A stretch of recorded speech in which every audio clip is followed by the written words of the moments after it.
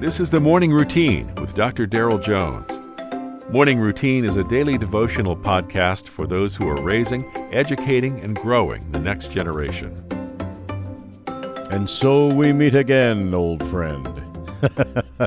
It's Friday, August the 18th. I'm going to focus. I'm going to do it. I'm going to stay focused here this morning as we look at 1 Peter chapter 4, verse 1. Honestly, challenging topic, challenging verse this morning. 1 Peter chapter 4, verse 1. Therefore, since Christ suffered for us in the flesh, arm yourselves also with the same mind. For he who has suffered in the flesh has ceased from sin.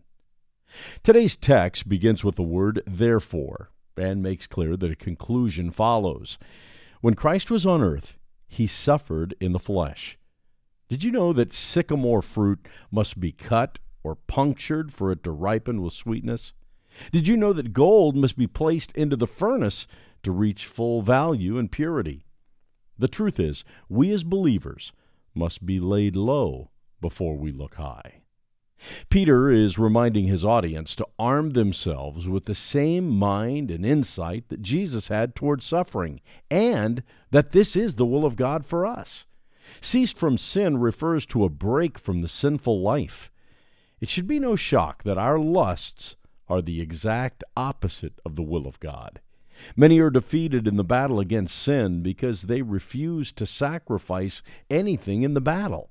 We want victory, but only if it comes easily. Jesus called us to have the same kind of attitude that would sacrifice in the battle against sin. There's an old prayer referred to as the Mozarabic prayer. Let me close with that today.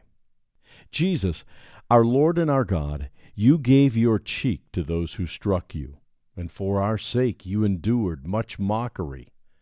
Grant that following the example of your sufferings, we may be courageous in bearing our own, and learn from you, for you are meek and lowly in heart. You now reign with the Father and the Holy Spirit, God forever and ever. You've been listening to the Morning Routine, brought to you by the Herzog Foundation and hosted by its president, Dr. Darrell Jones. For more information, please visit herzogfoundation.com.